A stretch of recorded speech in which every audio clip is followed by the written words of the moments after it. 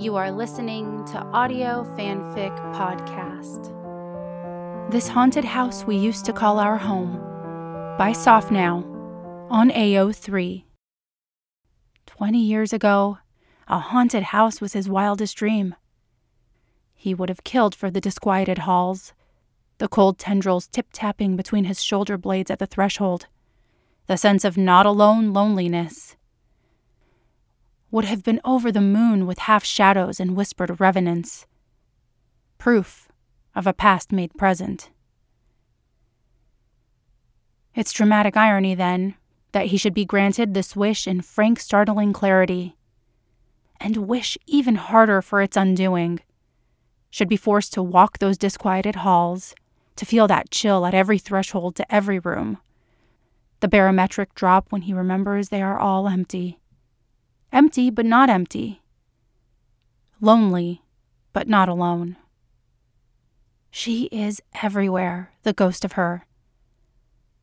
Satiny red hairs woven like thread into the linens and throw pillows and sweaters in the closet. The mugs she bought in Arizona before, their chips and cracks plastered with memories of sunrise coffee and sunset whiskey. The sound of her laugh, unheard for months, dances through the bedroom, sighs from the creak of the porch swing, the judder of the eaves on a windy night. He crawls into bed each night next to the unshaped shape of her, the faded scent of green apple suave and oil of Olay clinging to the unwashed pillowcase, dented by the heavy memory of a head. His wildest dream now is that he may wake up tomorrow, 20 years ago, and listen when they all told him to stop.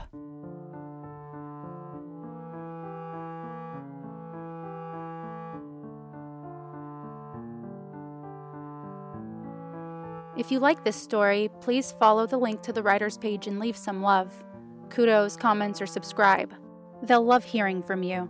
Then you can head over to our Patreon page and contribute to Audio Fanfic Podcast. As a member, you are granted early access to one new story per month. That's www.patreon.com/audiofanficpod. Thank you for listening, and remember, the stories are out there.